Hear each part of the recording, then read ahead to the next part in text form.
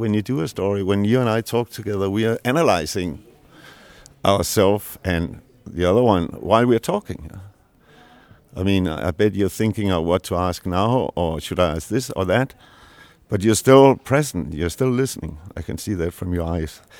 So, all these layers, and doing radio is very much analyzing all the time, how would the listener receive this? And maybe you are telling a story and you try to imagine your listener.